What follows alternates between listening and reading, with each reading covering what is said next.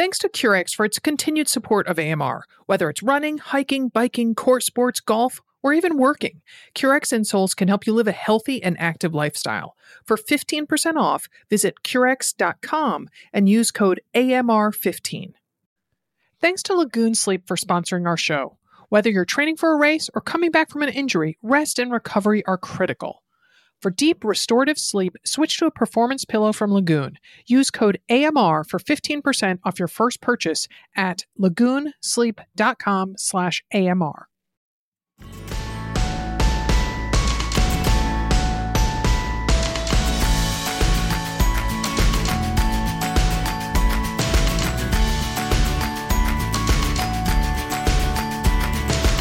Welcome to another Mother Runner. This is Sarah Bowen Shea. I'm joined today by Brittany Williams. Hello, Brittany. Hello, hello. Good morning. Afternoon. What is it? I don't know. We were just laughing about found change and that you offered to make me a spreadsheet. Yes. I feel like it would be so easy for you to have like the month over month change, how things have progressed over the year. Like that would be so interesting. And then you can make notes like, oh, there was a snowstorm this year, but there wasn't last year. I know. Then our joke was, then you asked me, do I have a monthly goal? Yeah. Well, because I don't know, Sarah, you're very into this. Like you have to recognize that more than the average person. Mm-hmm. And it just seems like the way that you said you were at $1.42 already this month, or for January, I guess the month is ending. January, yeah. Mm-hmm. And last year you had 40 something cents. You know, I take it back. I had 20. Yes, I said I had 24 cents plus 2 Chinese yuans. Oh my goodness, Sarah. See, this is you need to be writing this in more than scratch notes in the notes app.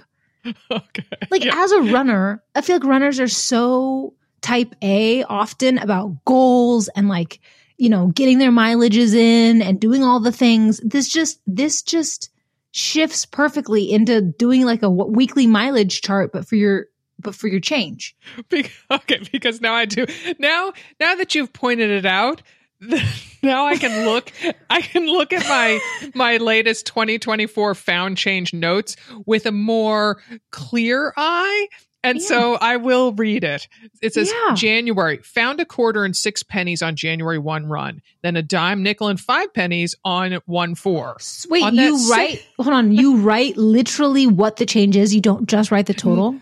Oh, no, only if it's noteworthy. Quote unquote. Now that I read it out loud, noteworthy. Because I go on. That's the joys of having a podcast is you start saying something and you call it like amazing or noteworthy. And then you have to explain yourself. And you're like, when it comes out of my head, it no longer sounds so noteworthy. Wah, wah. So then I go on to say, on that same run, I also found a wallet next to a car on Alberta. $5 in wallet, left on car windshield. That's nice of you. But you didn't take the $5. I did not. I did not. Okay, and on January 2, I found a heads-up penny outside the People's Court after first Tuesday morning women's league. That's all about pickleball, people. So, and then found dirty quarter and 2 pennies on 131. A week of no or indoor runs due to ice storm. See, so what I'm hearing is that we need a spreadsheet that also has a very distinct notes section. Mm-hmm. Mm-hmm. Per day. Okay. Mm-hmm. But doesn't this feel like you could close your eyes and you could imagine someone has like their weekly mileage, right? Like they track the same way, like, you know, you track and you have little notes about your run. Oh, my Achilles was hurting or whatever. Mm-hmm. Your notes, you would also have a line for your weekly mileage and you'd have a line for your change total. There's a business here. I'm just saying there's a log book. Maybe there needs to be an AMR training program that also has a change component. Do you know what I'm saying? Like 5 tips on how to find change. Do you know what I'm saying? There's something here. There's a business idea in here somewhere. I'm not exactly sure where it is. Either that or the other thing I'm thinking is how many people have turned off this podcast because I've led with this topic. This was not the plan. No, I went rogue. We are on a tangent. We are on a tangent. Yes. We have taken a detour before we've even got to the main course that we're running on. Yeah, the main route. It sounds about right for you and I. Yes. And speaking of talking, and tangents. Oh my goodness. Your genius baby. I don't know if she's genius, but she is saying up and she says it. It started. So I have a friend who told me that her son's first word was up and we had been trying mama, dad, all those things that you do. And I'm like, man, up sounds quick, easy, and I'm constantly picking her up, right? Like forcing the word mama into conversation is actually quite hard. Do you know what I'm saying? Like, it's not like I need to be like, it's me, mama, every single time I see her. So I decided, I made it a goal. Like, I'm going to make this girl's first word be up. So I just was militant about it. Up, nice. up. Every time I picked her up. Every time I put her down. And sure enough, eventually one day, was it this week or last? It was last week. I was on the phone with her pediatrician and I was not paying attention to Blake. She was, off in the corner and she just scoots herself over to my feet and just starts demanding up. And I looked down at her and I thought it was a nurse on the phone. And I go, do you hear that? And she's like, yeah, she's saying up. And I'm like, oh my gosh, validation the person on the phone. Yes. From a medical professional. Medical professional. So let's be real, right? Yeah. So she says it. She says it whenever she is, I say, having her diva moments, when she's a little emotional, when she wants to be picked up, when she's unhappy with what you've given her. Do you know what I'm saying? Like, it's her emotional up. So I'm not 100% positive she actually knows it means to go up. But the only time that she will repeat it back to you is when I'm actually picking her up. So I think that she does know. She just decides, now that I can talk, I'm going to also use just this one word for everything. That's kind of I think that's what young people do. They use a lot of, I just learned that the word talking can have multiple meanings. It doesn't just mean that you're starting to talk to someone new. It means that you're hanging out, possibly dating, but you don't want to use the term. You didn't know that? No, I didn't know that. Yeah, now I really feel like a No, I only asked that because I feel like that's something that I'm talking. Only morons don't know. Is that what you're trying to say to me? No, I just think it I don't know. I'm just surprised you didn't know that. I didn't mean to sound so judgmental there, Sarah, but here we are. See, you remember when I talked about putting your hand in or mouth and foot in mouth on podcasts? I'm having one of those moments. So I went out to dinner with another mom last evening and I was telling her about my younger daughter who is now talking to a new guy. And so, but I didn't use, I said, I used some other, I was like, dating, da, da, da, da. And she was like, oh, so they're talking. I'm like, oh no, they're doing more than talking. Nope, it's talking. Yeah. No, but it makes sense to me because when you say like you're dating someone, it has a definitiveness to it. Like that's boyfriend, girlfriend, but there's a level before boyfriend, girlfriend, and there's not a word for that. It's you're talking with that person. Or more realistically, you're texting with the person. Yeah, I would. I guess because maybe there's not an in-person component because I definitely just say hanging out with, so that when I talk to Daphne, I'll say, the same. Are you still hanging out with so and so? Yeah, same. Yeah. Okay. Same thing. Interchangeable. Okay. You're not wrong. All right. It's so funny because my mother also thought the term hanging out was just the funniest term. Oh. And so because what are you doing this weekend? Oh, we're just hanging out. Oh. And meaning just lounging around the house or maybe, just going about life.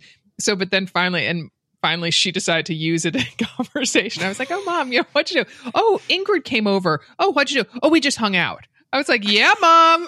I love it. I love that. See, we're all learning new words all the time at all ages. See, and they just have myriad uses. So, up. Up. She's up. She can be cursing me out and she's going to be like, Mom, up. Because she's a bit of a diva. She definitely has that part of my personality dialed up a few not octaves higher than I do. That's for sure. Well, I cannot wait to babysit her, as you have promised me I can do before too long when she gets over the stranger danger thing. Yeah, she has strong stranger danger. I mean, even non-strangers, just non-mom and dad danger. Yeah. All right. Yeah. Okay. Yeah. Get her over that quick, because I need to come up there and just squeeze. I will. All right. Okay. Well, none of this has anything to do with our guest. We are so pleased to welcome back our most popular guest, who we always adore talking with, and that is Stacy Sims, PhD, who's the author of 2 successful books, Roar and Next Level. This respected exercise physiologist and nutrition scientist was formerly at Stanford University, a place perhaps you've heard of, and now she's based in New Zealand. And one of her areas of specialty is sex differences in performance and recovery. So if you haven't heard, there's a new edition of Roar that was published last month. So we brought her on to talk about a topic she is widely known for, which is encouraging women to lift heavy weights. So thanks for joining us again, Stacy. It's great to be with you. Thanks for having me. It's always fun to chat. Thank you. Thank you. So I did want to point out that, yes, you were just on the show in December. And that's when we talked about women and supplements. And my co-host was Molly Williams, who is a super fan of yours. And this time we're talking, as I said, about lifting heavy weights. And I wanted to point out to you, Stacy, that my co-host this time is Brittany Williams, no relation to Molly Williams. And Brittany is a group fitness instructor and sweat trainer, among other things. So it's going to be a different conversation in many regards. And I will say, I have gotten anytime I ask for book recommendations, Roar is always on the list. So I will say, when Sarah asked me to be a co-host for this one, I was like, oh, this is just a sign from the heavens that wicked. Hey. Oh, of course. No, you are highly, highly loved, at least in my community. That's for sure. Cool. So remind us and tell me a little bit about your background, in running, triathlon, all the things. I think I've done everything. No, just kidding. I started as a ballerina when I was younger. And then when I got to be about 14, my principal instructor was, you need to choose between running and ballet. And I kind of recommend running. Getting too tall and gangly and maybe inflexible. I don't know. So, I picked up running and ran cross country all through high school and got to Purdue for my undergrad and switched to rowing on the crew team, but still running. So I ended up doing something like 20 marathons before I was 20. Wow. And then, I know, a bit crazy. So we had this thing called the Gamers Club where we would be in a new place for a regatta. And if there was a marathon, then we'd run it the next day. So it was a little bit crazy. Wow. And then I got into ultra running after I finished my degree. Well, that's the only place to go when you've already done 20 marathons under 20. I know. But I was in Massachusetts and the people that were there were all into trail running. So I got into that and ended up along the way pacing Luann Parks, who's one of the top women in the sport, still running, and then translated into, what did I get into after that? Ironman, triathlon and Ironman. Then from that, I got into professional bike racing when I started doing my PhD, because the only thing I really liked doing was riding my bike at that point. And then when I got to Stanford, that's when I was racing professionally, but I got to a point where I was like, I need to choose between career to answer all these questions I'm getting or keep trying to pursue professional sport, and marriage got there too. So it's like, okay, I really need to get out of the high level sport and focus on answering all these questions and living life. And then on the subside of that, I raced Xterra. And the weekend before I did Worlds for the first time is when I found out I was pregnant. So then, I raced Worlds, and then, and then after that, I just got into life. I was like, okay, now I'm a mom. I have a career that I'm very passionate about. I'm married, and there's all these people who are asking me questions that need to be answered. So now I just train for life. So big endurance background. And people always ask me, well, how did heavy lifting come into this? How did lifting at all come into this conversation? When I was 16 in high school, one of my really good friend's brothers was a bodybuilder. So we would go to the gym with them, and we would be the only two girls in the gym in the weights area. And then through rowing, still the same thing. And then just feeling strong for everything I did in endurance. It's been kind of in the background. But then when I got into doing my postdoc at Stanford with the Women's Health Initiative and seeing the decline in strength and capacity, looking at how fast you lose lean mass, and then putting in some actual training for older women about building lean mass and how it really improves quality of life, it's just been the mainstay. Wow. I'm so glad you shone a light on your athletic background, because I had no clue. I remembered the professional cycling, but as a former collegiate and masters rower myself, I did not know you were a rower. So, yeah. Nice. So congratulations on the revised edition of Roar. Thank you. Yeah. So what prompted the revisions, and what are some changes a careful reader would notice from the original edition? Well, science evolves. And when we first wrote the book, and I say we because Celine Yeager is my co-author and very instrumental in translating the science into readable language. When I first wrote it, my daughter was 2, and now she's 11.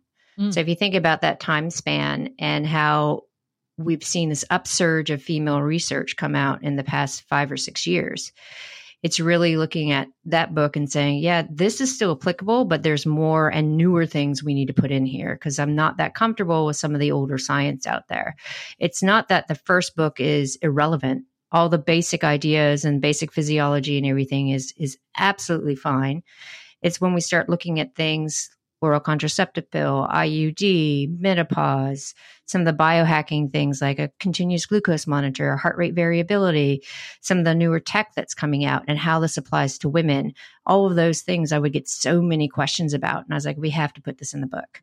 So it's really taking the basic idea of what it means to be a cis woman, a biological female, and all the differences we have from a biomechanical and physiological standpoint that's still in the first book, and then putting the newer tech and the newer science to explain it, and updating some of the case studies from the stuff that's come through the years, bringing it more to the general fitness instead of the elite performance aspect. So lots of things that have come up over the past few years have all amalgamated into the second edition. Nice. And how would you say you came to this point with your stance on the need for women to lift heavy weights? Obviously, a lot of it is to the point you just made is rooted in science, but what got you to that point? Oh, so if you've ever seen The Queen's Gambit, and she looks up and she sees all the chess pieces moving on the ceiling. That's how I look at physiology. When I see little reactions happening, I imagine them like her chessboard. So when I start thinking about hormones and how estrogen is super tied to strength and power, lean mass development, and then you see it decline, and you see this kind of misstep in the signaling, you really understand how detrimental it is not to do resistance training. And when we look at protocols that are out there for men versus women, they are really male driven. And so we haven't really had the conversation of how important it is for women to do push and pull movements against resistance. We see that there's a definitive point in women's lives where it's really critical to change up training and add that resistance, and it's perimenopause. More and more papers are coming out saying there's this critical point in a woman's life where they need to really take action and change their physical activity to prevent a negative point of aging, whereas men will age in a linear fashion. So we don't see as great a decline in men as we do in women. So when we start looking at resistance training and how important it is in younger women to prevent injury, to maintain posture, to have better outcomes with regards to cardiovascular health and brain health and preventing depression and all the things that are really encompassing younger generation. When we get to that critical point for women who are in their mid-40s, if they haven't been doing any kind of resistance training, it's a definitive and significant change in body composition as well as change in longevity projectile. So if we start doing that resistance training before we get to that critical point, we see an attenuation of body composition change. We see attenuation of cognitive decline risk. We see a greater ability to be independent when you're 80. So when I talk about resistance training and how it changes across the lifespan, it's all in the eye to being independent and healthy when we get to be 80 or longer, because there is this upsurgence of people living longer. And there's a big drain on the public healthcare system because people haven't been taking care of themselves. So if we can really push that, the one big rock across every life phase of women is doing resistance training to avoid getting into what's the saying that where you want to be the oldest person in the gym, not the youngest person in the nursing home. And so that kind of holds true, right? So we're just looking at the eye of longevity. All right. I'm intrigued that you use the term resistance training. How do you see that framing versus strength training or weight training or something like that? So when we talk about resistance training, it's a load against your body. So resistance training can be body weight stuff where we look at, air squats or push-ups or squat jumps or something like that. When we talk about strength training itself, that is lifting heavy loads at a very high amount of your one repetition maximum. So we're looking at 80% or more. So it's a heavy load and it's low volume. When we talk about weight training, that's what people typically think about with your reps of 8 to 15 and it's lighter weight or you go to failure. But when we're talking about how we nuance it across the lifespan, we're really talking about that push-pull of the resistance. So it's that load against the body that you have to become stronger to overcome it. So stronger can be central nervous system. It can be greater muscle mass. It can be the combination of the two. And you figure that out by where you are in your life and what your protocols are. Okay.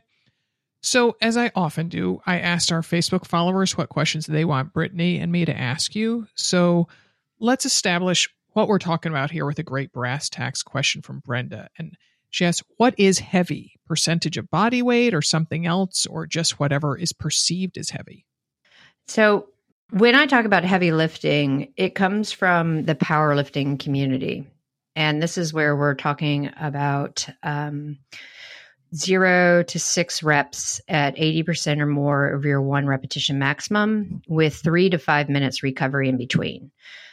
The caveat there is I don't want anyone listening to this to say, oh gosh, I've got to go to the gym and I've got to lift all these heavy weights, because it's not just a training block. We're looking at how do you move first. If you've never been in the weight room, then I don't want you to go in there and feel intimidated and get injured.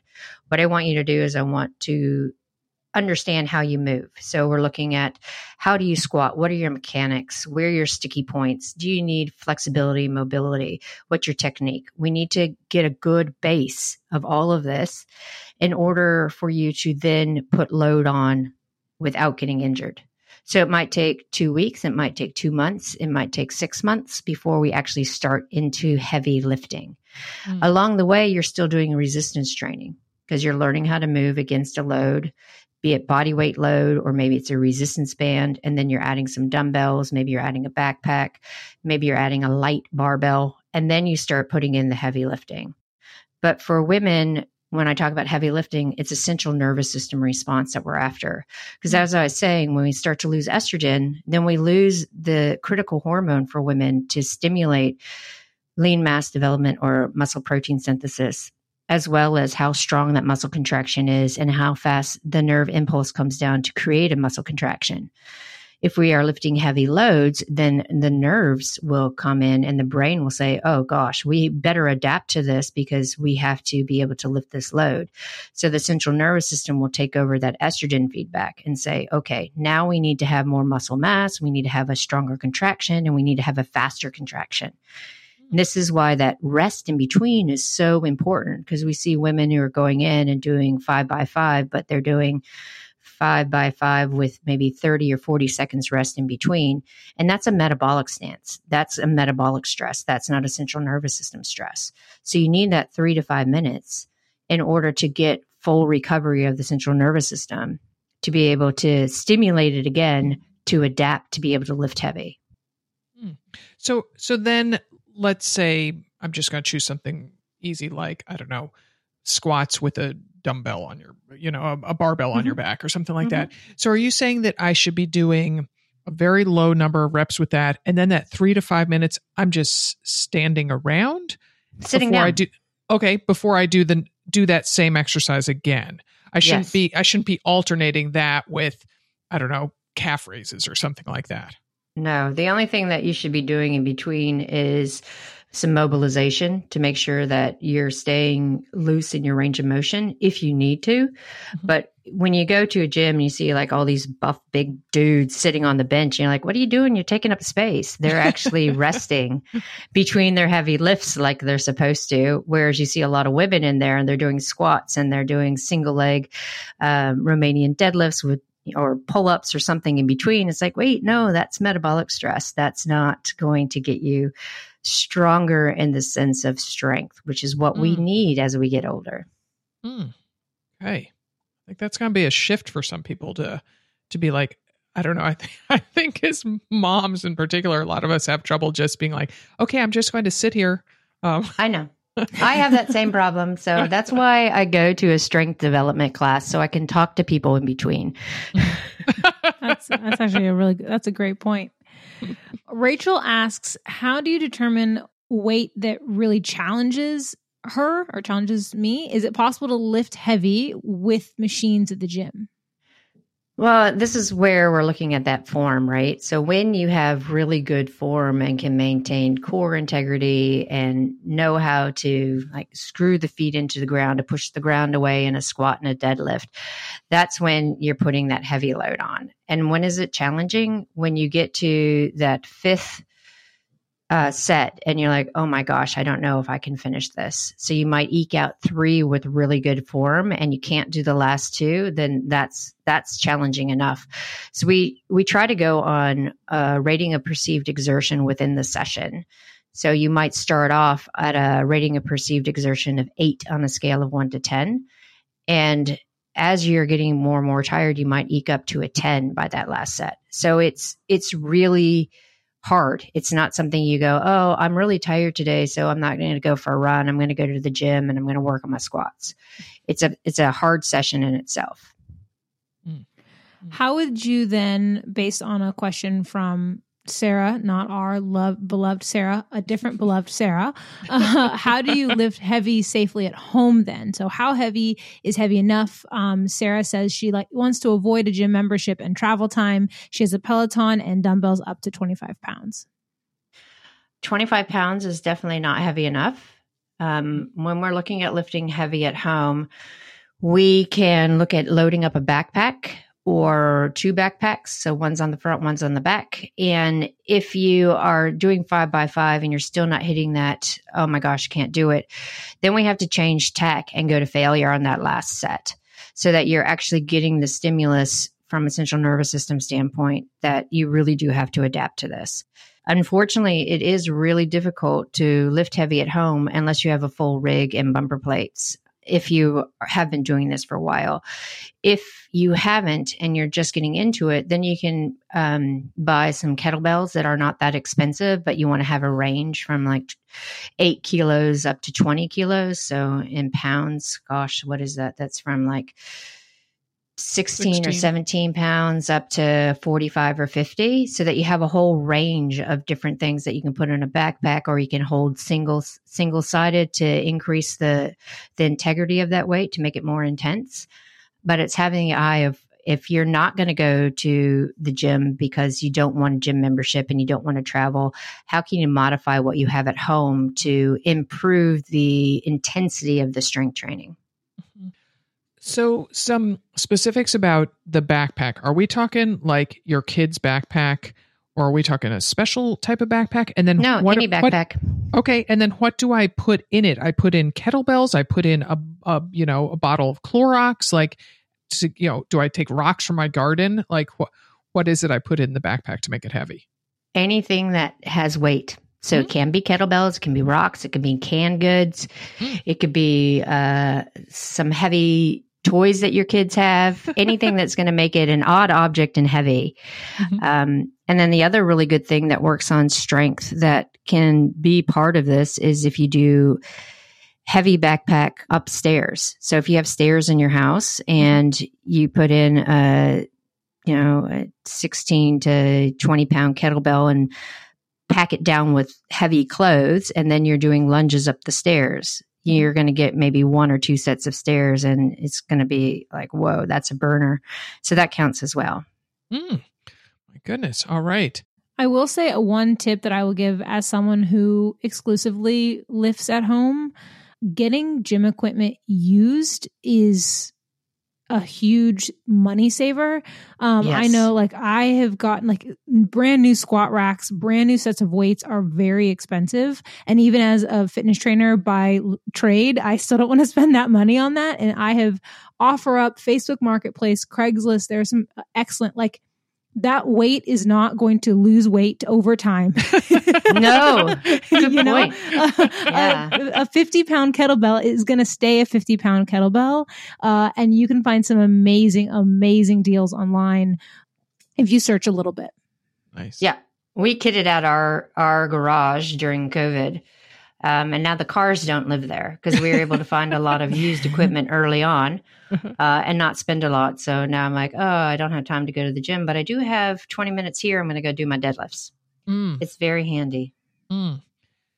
So I got to tell you, before we started recording this, I had been thinking that my birthday's coming up in a few weeks, and I'd been thinking I was going to get a set of adjustable dumbbells to have around the house to be able to do some exercises here. But now I'm thinking that doesn't sound like I'm going to be able to get it heavy enough, or are there sets that can go up to, I don't know, 50, 65, whatever pounds?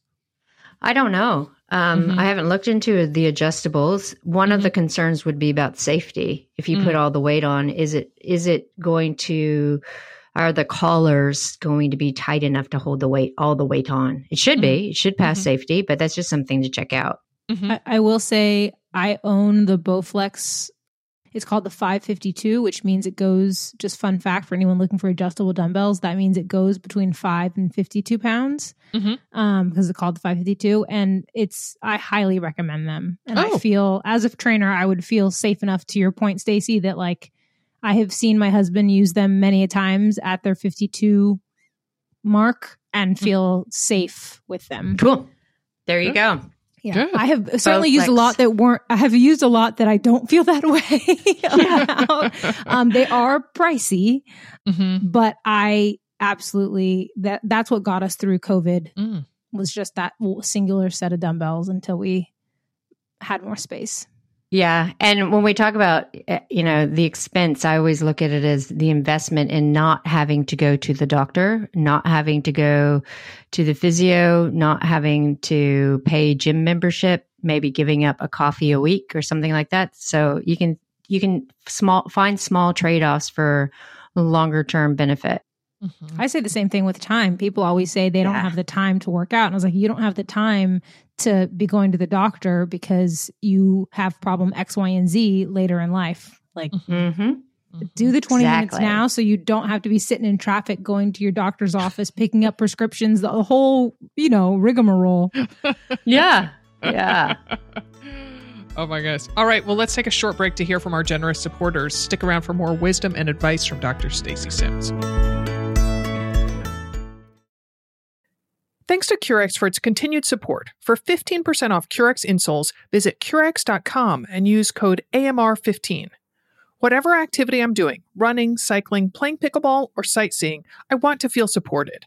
With its patented dynamic arch technology, Curex insoles properly support the foot and its natural movement for ideal knee and hip alignment. That's why I have Curex insoles in all my athletic shoes. Curex insoles have flexible support with an ideal level of rigidity. They have a thin, low profile while still providing maximum support and comfort. They make a noticeable difference in comfort during a workout and beyond. At the start of the new year, I debuted a new pair of running shoes and a fresh pair of Curex insoles in them. Curex insoles are one of the main tools I use to keep my back and knees pain-free and to continue to run and build my mileage. Thanks in big part to Curex insoles, I'm contemplating doing a half marathon this spring or summer, my first half in years. Feel the Curex difference. Curex offers the largest line of sport activity-specific insoles, including ones for running, soccer, hiking, walking, golf, hockey, and even ones for folks who are on their feet all day in the workplace. Try Curex risk-free today. The company offers a 60-day warranty, even if the product has been cut to fit your shoes. Visit Curex.com and use code AMR15 for 15% off a pair of Curex insoles. That's CURREX.com with code AMR15 for 15% off. Curex.com. A good night's sleep. It's something we all strive for, yet it can be so elusive. I recently started sleeping a whole lot better thanks to a new pillow. It's by Lagoon, founded by a Minnesota husband and wife team who are lifelong athletes, and they were in search of better sleep. Lagoon makes premium performance pillows with athletes in mind. There are 7 pillow styles to choose from, with an easy 2-minute quiz to learn your perfect pillow for sliding effortlessly into deep restorative sleep. My perfect pillow? The Otter, which is fully adjustable, meaning you can remove fill to make the height just right for your own personal neck and back alignment. I took out some fill to let my neck relax better overnight. The Otter pillow also has a unique cooling effect from its gel-infused shredded memory foam, which helps regulate your temperature throughout the night. Since sleeping on the Otter, which, yes, I realize isn't a phrase you hear every day, I fall asleep faster, wake up less frequently during the night, and wake feeling more well-rested. U.S. Olympic trials marathon qualifier Caitlin Keene saw her deep, restorative sleep increase by 52 minutes when she started using the Fox pillow from Lagoon. Wake up for morning runs or resistance training sessions more refreshed with the perfect Lagoon pillow for you. Go to lagoonsleep.com/AMR and take their awesome 2-minute sleep quiz to find your match. Then use code AMR for 15% off your first purchase. That's lagoonsleep.com/AMR with code AMR for 15% off your first purchase. LAGOON sleep.com/AMR with code AMR for 15% off your first purchase.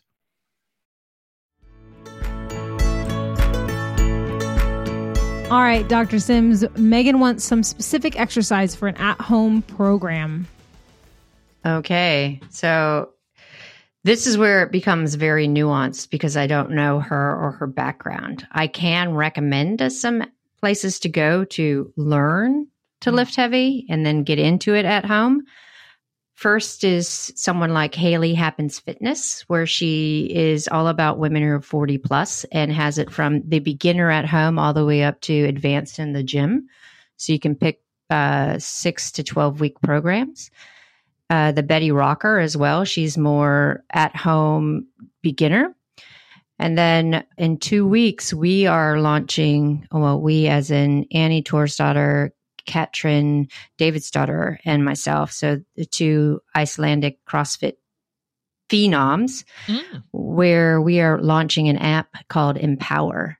And it is the education around peri and postmenopause from me, and then a specific 6-week program that implements how to train as a peri and postmenopausal woman, either in the gym or at home, lifting and some high intensity stuff. So those would be the ones I would watch out for sure. That's exciting. What do you think are the biggest, like, I know in my, world, I get a lot of clients who will say, oh, well, I don't do squats because they hurt my knees. And then I ask them how they sit on the toilet or get out of the bed or get off the couch. Like, there are some basic fundamental movement patterns that we have to get right in our everyday lives.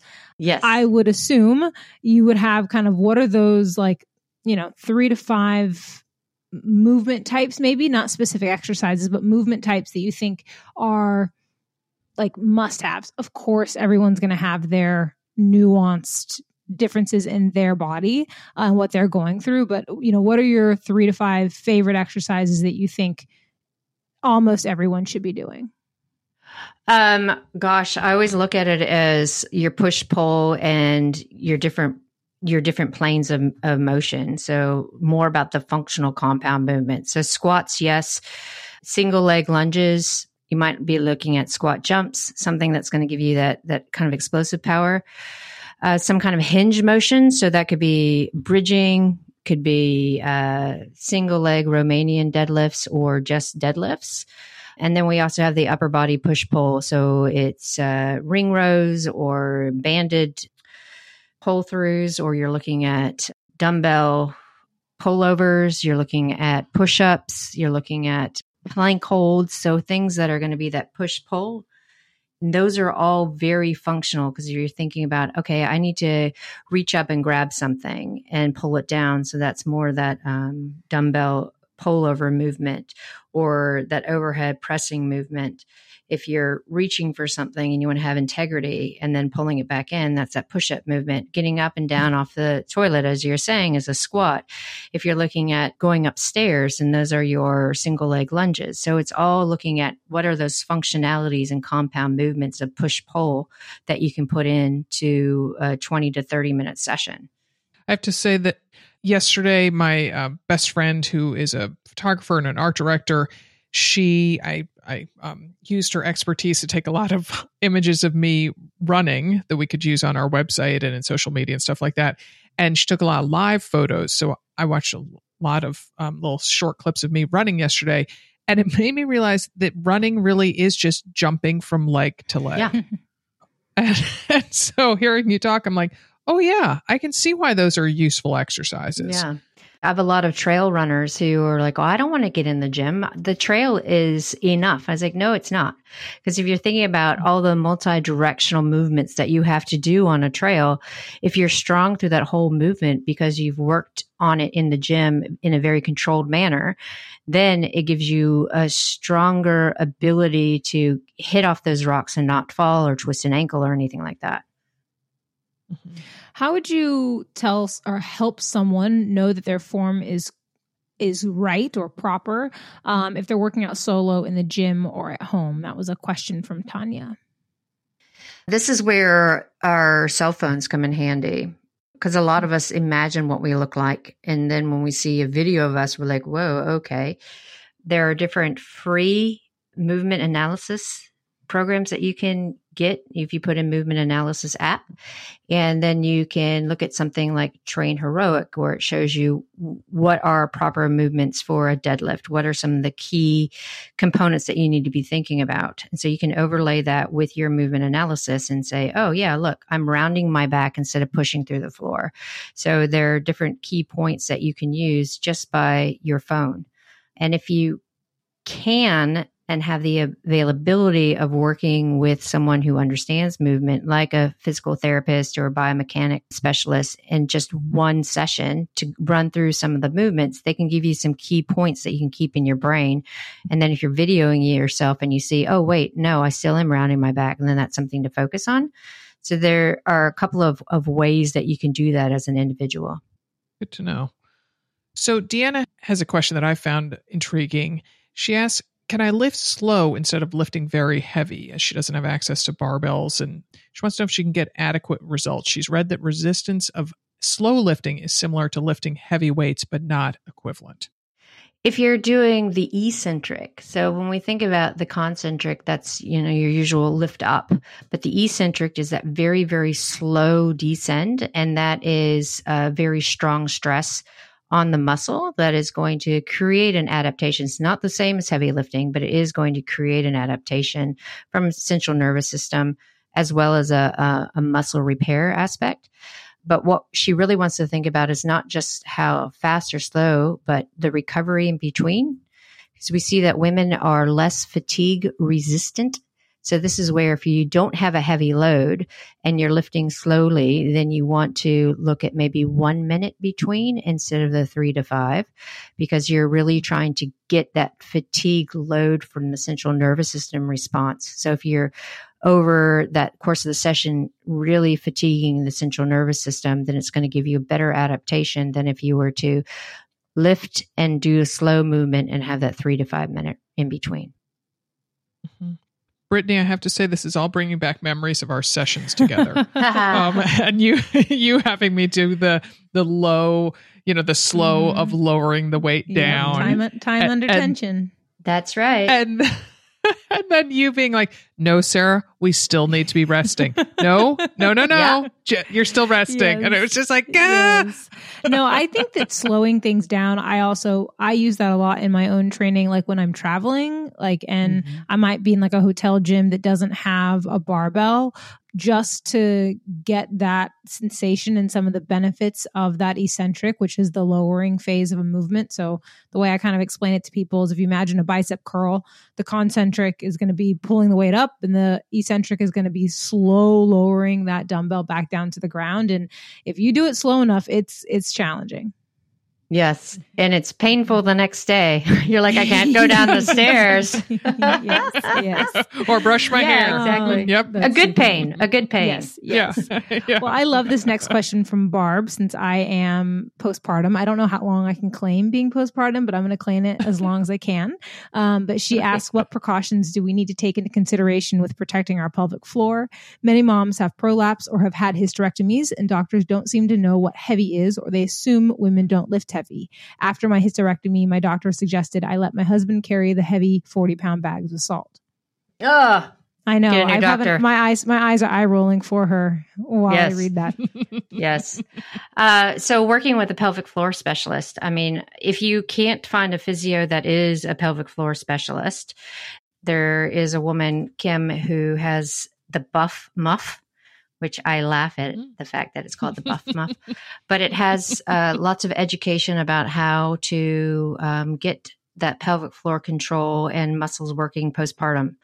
So it is something like, there are women who don't pay attention to that, and 10 years later, they're still having pelvic floor dysfunction. So it's something to really investigate to see if there's a specialist around, to see what limitations you have, and then be able to build on that. Because yes, you're looking at 6 months down the line postpartum, can I lift heavy or not? Well, it depends on what is the integrity of your pelvic floor. There are different really small little things that you can do, not Kegels, but something like child's pose breathing, where you're learning how to contract, relax pelvic floor, see if it's hypertensive or not.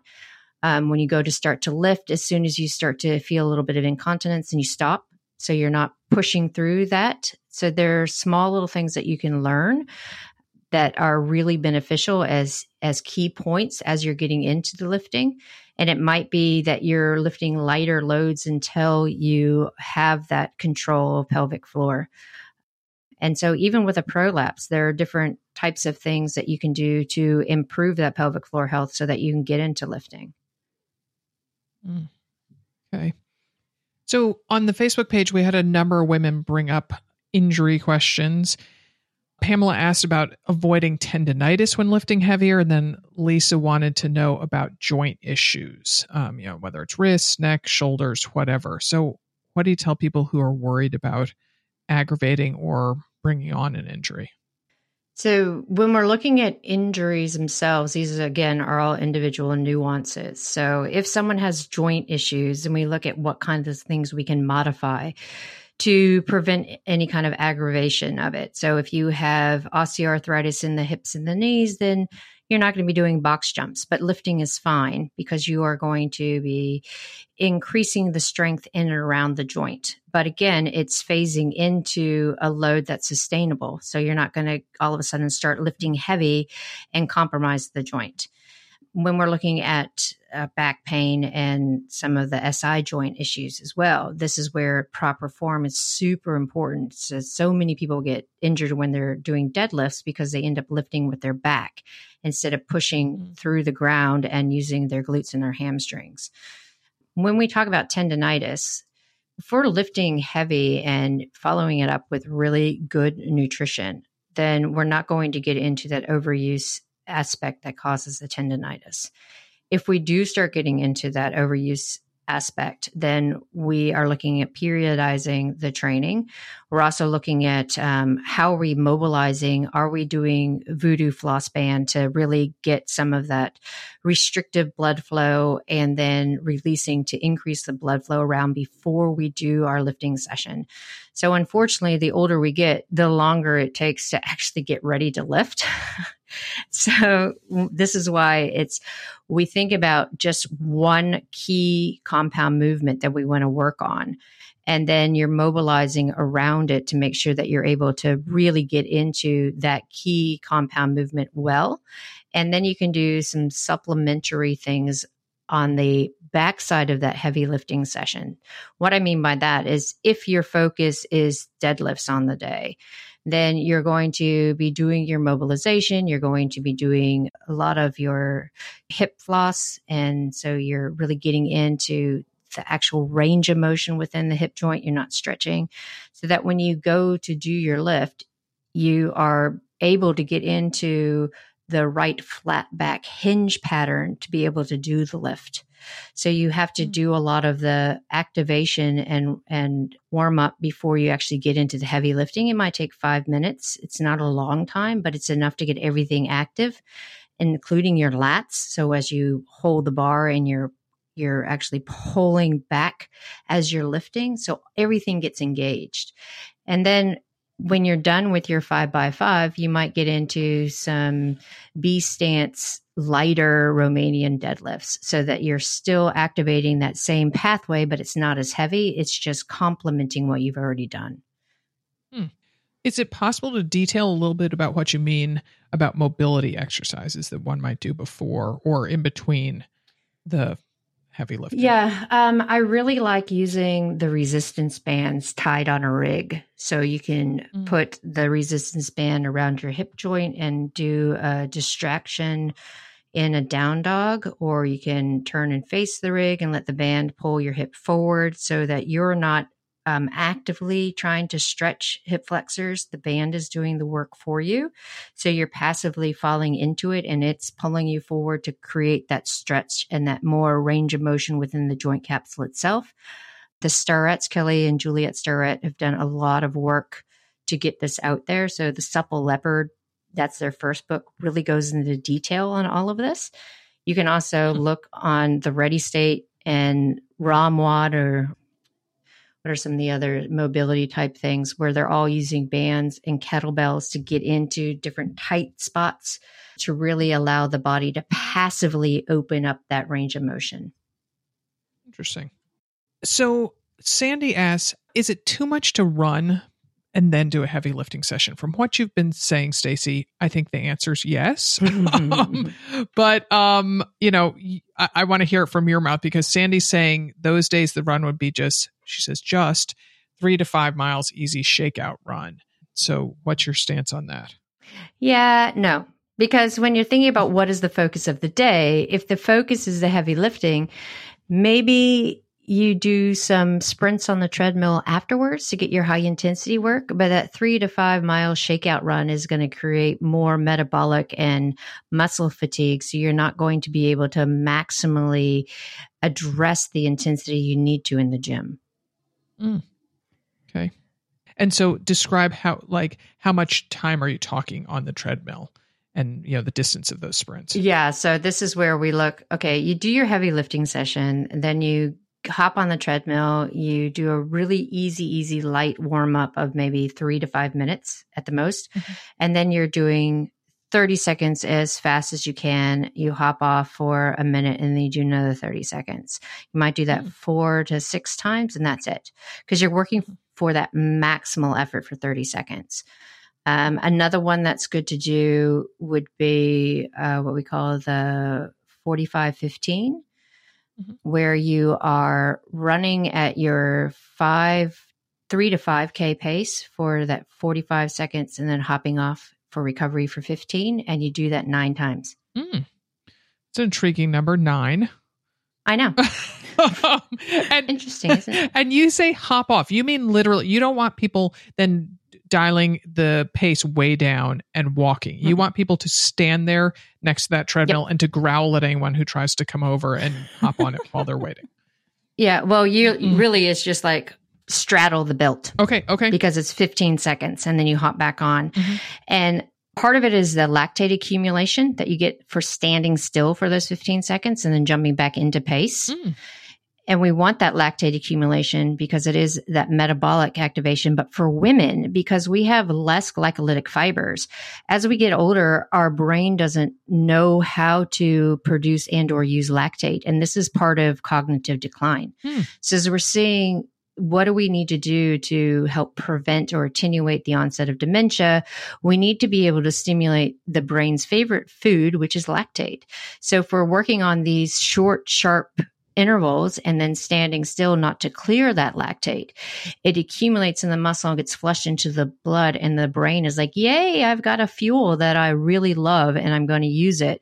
So it keeps all the neural pathways and the plasticity of the brain going. And that's what we're seeing really helps attenuate this onset of sex differences in cognitive decline. That's fascinating. It is fascinating. Speaking of fuel, Susan wants to know if she needs to change her protein intake when she starts to lift heavy. It's the timing of the protein. So if we're looking at that baseline intake of around 1 gram per pound of body weight, which a lot of women are like, whoa, that's a lot.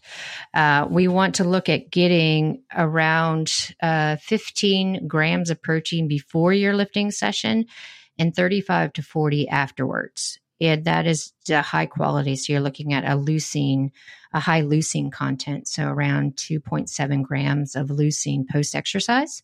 And that can come from animal or plant. You just have to really make sure you get that leucine concentration. And then at every meal, you're getting about palm and a half size serving of protein. That doesn't necessarily mean all of it has to come from meat. You can look at all different sources to add up to that amount in a meal. Okay. So I'm thinking that people who've listened all this way through are thinking, wow, this is a lot. Like, this is a lot of things to think about, that I need to stand still, that I need to eat a palm-sized serving of protein, and I need to be doing this. So I think what we're telling people is they need to get the new revised copy of Roar and, make it their Bible. And I'm serious, because otherwise it's like, whoa, this is too much. I'm going to walk out of this, college level class and I'm just going to shut the door. Like, yeah. But I also think it's important to know that it's a step at a time, right? And I think that it is absolutely. And I think exactly how Stacy said at the beginning, it might take you 6 months to get your body to the point, and not necessarily just your physical body, but your mental body or mental mind to get to walking into that gym. So that gives you 6 months to work on your protein intake and what works for you, and so on and so forth. Mm-hmm. Yes. Yes. And as I say, it's not a small training block. It's the eye to longevity. So you want to be able to do this in some fashion for the rest of your life. Yeah. And it's what you've enlightened to me today is that it's not just like, oh, okay, great, I'm going to have more muscle mass at 75 so I can, right myself as I start to fall or something like that. But it's all these other elements of aging that this heavy lifting can stave off or just push out of the way completely. Yeah. Yeah, exactly. Because one of the other things when we talk about heavy lifting and it being a central nervous system pattern is the fact that when you're doing that, you're creating new neural pathways in the brain.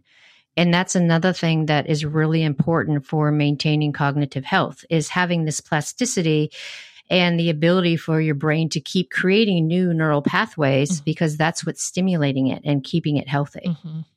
Yeah. And so doing Wordle every day isn't enough, right? Right. You can complement. You could do Wordle in your 3 to 5 minute rest. There we go. There we go. That's another way to use your cell phone with your training. Yeah. Mm-hmm. Yeah, exactly. Now, there's one thing I want every woman to know out there. When you're doing heavy lifting, you are not going to bulk up. Mm-hmm. It is really, really, really difficult to build lean mass. Mm-hmm. So when we're talking about this whole heavy lifting, it's about strength development, central nervous system. You are going to build lean mass, but unless you stop all cardio and you eat 30,000 to 4,000 calories a day and all you're doing is lifting, it's going to be very difficult to bulk up, because that's one of the big fears that women have. Oh, I'm going to get so bulky if I start lifting heavy. No, you're not. You're going to get stronger and you have to really focus on becoming bulky. And that takes a lot of other kinds of work. Mm-hmm. There's a funny quote out there, and I'm going to butcher it, but it's basically they're saying being afraid of getting bulky from lifting weights is like being afraid to learn how to drive because you might accidentally become an F1 driver. Like it doesn't there's so many things that are going to have to happen intentionally for you to get to that point. Like, don't worry about learning how to drive. You're not just suddenly going to like, you know. Yeah, exactly. Yep. Oh my goodness. Well, always a delight talking with you, Stacy. Thanks so much for joining us. Oh, thanks for having me. Super fun. Great. And good luck with the book and the launch of the Empower app. That's very exciting. Oh, thanks. Yeah, great. Already. Well, I guess that really makes me want to go work out now. Like, I need to get up off my butt and get into my own gym. I think I need to come up and meet you at your garage. Oh, yeah, right? I think so often, like, you know the work that you need to be doing, but sometimes it's conversations like that where you're like, yep, okay, let me reprioritize a few things and get it done. Oh, I've honestly been debating for a long time whether to get some adjustable dumbbells. Oh, you should do that. No question. Yeah. That wasn't like a... I have no ties to you Bowflex. get no take from Bowflex. Yeah, exactly. Yeah. Yep. Mm-hmm. I really like mine. Mm-hmm. Okay, good. Good to know. All right. Okay, well, another thing, if perhaps you've been debating whether or not to join us for one of our retreats, the answer is an emphatic yes. Join us in Lake Placid, September 6th to 9th. That is a charming, lovely Olympic village. There's been 2 Olympics there. And it is the downtown super quaint, and the host hotel where we're staying is right on Mirror Lake, which is the small boat-free lake that is in downtown. So you can go strolling, sit at a cafe, and then go back, put on your suit, and join me for some open water swimming at the retreat. I'm really excited for that because it'll still be warm enough, but the crowds will have dropped away. We're going to be doing running, bring in experts who will talk about interesting topics like we just have here, enjoy great meals, make new friends. Our retreats are really special. Brittany, you have been one of the presenters when we did it here in Portland, so I hope you can attest that they are special events. Oh, the community is excellent. Excellent. Thank you. As are the presenters. Wow. Yeah. I thank you. So to find out all the details and to register, please go to anothermotherrunner.com, click on events, and there it is in the drop-down menu. Again, go to anothermotherrunner.com. Our podcast today was produced in St. Paul, Minnesota by Barry Medore from Fire on the Bluff.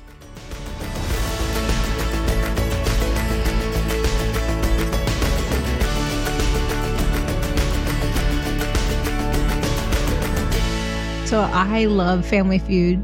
Oh my gosh! And I don't watch it regularly, but like if I want a good, okay, but if I want a good laugh, I'll go on YouTube and watch like compilation videos of just like all the funny mistakes people make. This one's my favorite one of all time. Okay, very good. I'll send it to you. Oh my gosh! Oh, I can't wait. Okay, very good.